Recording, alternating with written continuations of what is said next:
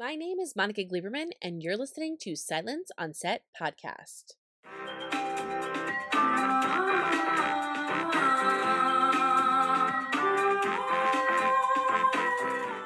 On today's podcast, we have Melissa Roxburgh, who plays Michaela Stone on the beloved series Manifest. Season 4 picks up 2 years after Grace Stone's death, and the Stone family is still in disarray. Ben is still grieving the death of his wife and has pushed everyone close to him away to focus on the search of his missing daughter, Eden. So to talk about what fans can expect for Season 4, Part 1, here is Melissa Roxburgh. It was the biggest announcement when Netflix decided to bring it back. I was so happy. What was it like transferring kind of over, hearing that you guys are going to continue, and then heading over to Netflix and filming your final season? You know, it's funny because it's not like we don't work the same way as other companies. Like we're not physically going somewhere else. Like everything for us kind of remained the same. We shot at the same stages. We had the same creatives. We had the same cast, obviously. So everything was pretty much the same, other than the fact that it just felt a little bit more relaxed. And obviously there was a joy on set for just being back for the final 20. It didn't feel too different, to be honest. We're just excited to get to do it again. Where is Michaela going into the season? Where's her headspace? And how is she dealing with Ben, who's in a very negative headspace quite a bit of the season? For all of the seasons, they've taken turns with like good cop, bad cop. And so when one of them is like not on board with the callings, the other one is. And when someone is being negative, the other one's being positive. And in fact, Josh and I had this thing on set where one of us was positive Polly and the other one was negative Nellie. So if I was having a bad day, I was negative Nellie, and I'd be like, I need my positive Polly today. But we did kind of do that in the show as characters too. So this is Ben's turn to be negative Nellie. He obviously has lost his wife, and that, he's warranted to be in a bad mood about that. But it kind of leaves Michaela on her own, and she's left to solve these callings without him. And it's a lot. It's a lot for her to handle. She can do it, but she doesn't want to do it without him. On top of the fact that the last thing that she heard from Jared was that he didn't think Zeke was going to live. And so he's kind of told her that there's still feelings there. And now conversations need to be had between Michaela and Zeke, between Zeke and Jared, between Jared and Michaela, as love triangles do. Get to see a little bit of that, but mostly Michaela's just frustrated. We go into season 4 with the government a little bit more involved, and they're kind of being watched a lot more, and they're being, we saw them slightly getting tested on in other seasons, and then that kind of progresses into this one. So Michaela's fed up. She's fed up with a lot of things. What's so realistic is in the terms of like an immigrant, right? There's registries and check-ins and all of that kind of stuff. That's how these people are being treated. It does make it a very relatable show in that aspect too, because you're watching it and they have to check in on this registry and go to this list and have these meetings. And I think it's a very realistic version of what this world would be like, or could possibly be like, in terms of if some weird supernatural thing, happened to them. Yeah, and it's also just like as season 4 progresses, just like the world starts to turn on them even more than they already have. And it's just like, it's so crazy to think that what you're saying, resemblant of the real world, like no one stops to ask them if they're okay or if like how they are as humans. So yeah, to your point. I also enjoyed the fact that while Ben, and I'll make fun of Josh, later. Well, he looked like kind of like the Unabomber. I enjoyed those scenes because I think a lot of people went, oh, it's so easy. Like Josh makes it look so like effortless. Like, Ben's just so on top of things.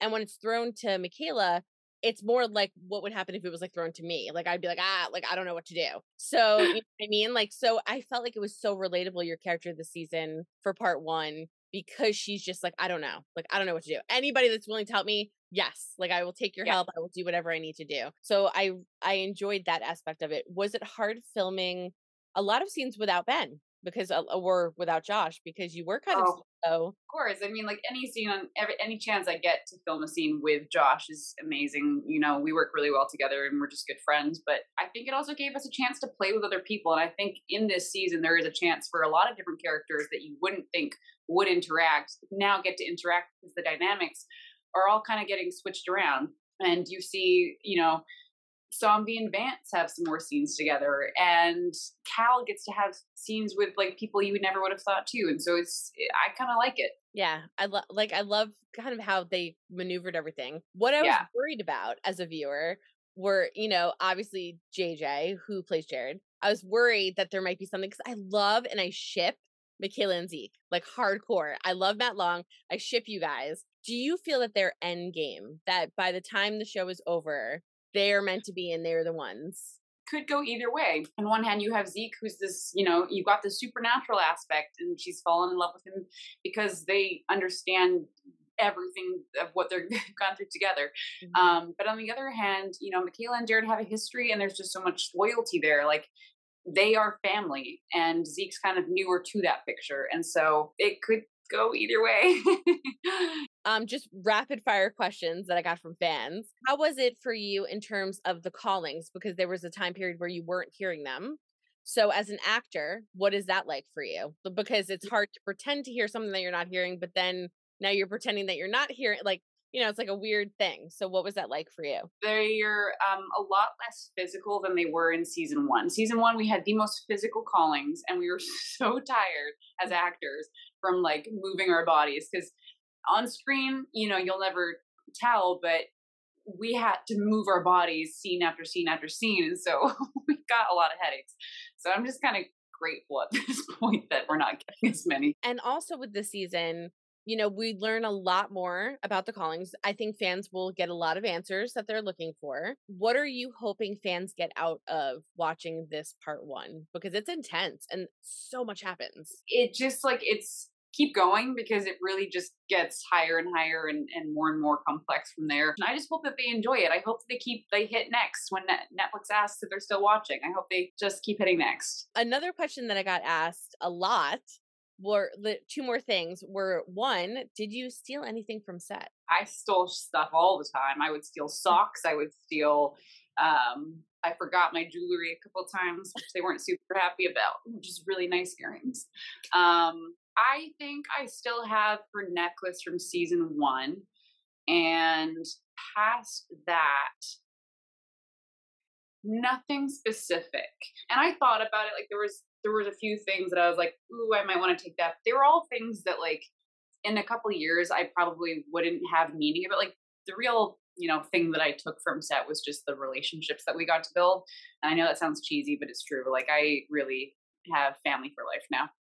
That kind of falls into another fan question, which was a lot of them wanted to know, were you happy with reading the finale of the show, which would be for part two? So I want to ask you that if you were happy, but I also want to ask you what it was like because I'm seeing super emotional posts from everyone on this cast. So in terms of also leaving and not continuing filming, what was that like to have to say goodbye? Like it's you guys, all the posts were making me so sad and emotional, like just seeing you guys have to say goodbye. Yeah, we were a little soggy eyed for a bit, not gonna lie. It's 5 years of the same thing with the same people over and over again. So you really get to see like all facets of these humans. And that's gonna be really hard to not, see every single day. Like Josh, his dressing room was right next door to mine, so he'd knock on my door every morning. And I'm gonna miss that. And just like certain people that you connected with more so, not being able to like see their face constantly. But I think that with where the show ends and where it got left, like I wouldn't want to touch it anymore. And so it's, double-edged sword or whatever phrase I'm trying to find here. I don't want to touch it. I'm going to miss them so, so much, but I absolutely will see them again. So it's super bittersweet. And you're happy with where it ends? Yes, I am happy. I think that it's such a hard show to tie up in one episode or two episodes or however many episodes. So I think the fact that they managed, and I think in a beautiful way, they managed to do so is pretty incredible. And I think fans will be really happy. Is there any particular scene that you're excited for that you could tease that fans should look out for this part one? For part one, I mean, I like the like relationship stuff, whether it be with Ben, Jared, Zeke, whoever. The fact that season three ends with Zeke telling Michaela we need to talk, you get to see that conversation.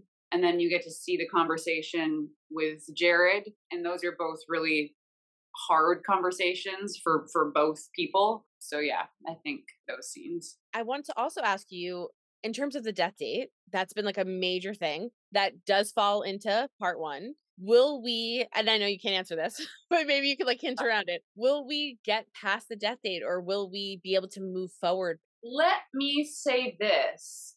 Don't know how to answer that. It's a complex answer. It's a yes and it's a no. Yeah, that's the best way I can describe it. It's a yes and a no. We do and we don't. But it's addressed. So one way or the other, Oh, there's an 1000%. answer. 1000%. We get to the death date. And yes and no. Hope you guys enjoyed listening to Melissa Roxburgh talk about what fans can expect for this upcoming season. Manifest Season 4 Part 1 arrives on Netflix on Friday, November 4th. So make sure you head over to Netflix to check out all of the episodes. And don't forget to hit the subscribe button so you're updated on all of our latest podcasts. And head over to our YouTube channel, hit subscribe so you're updated on all of our video content.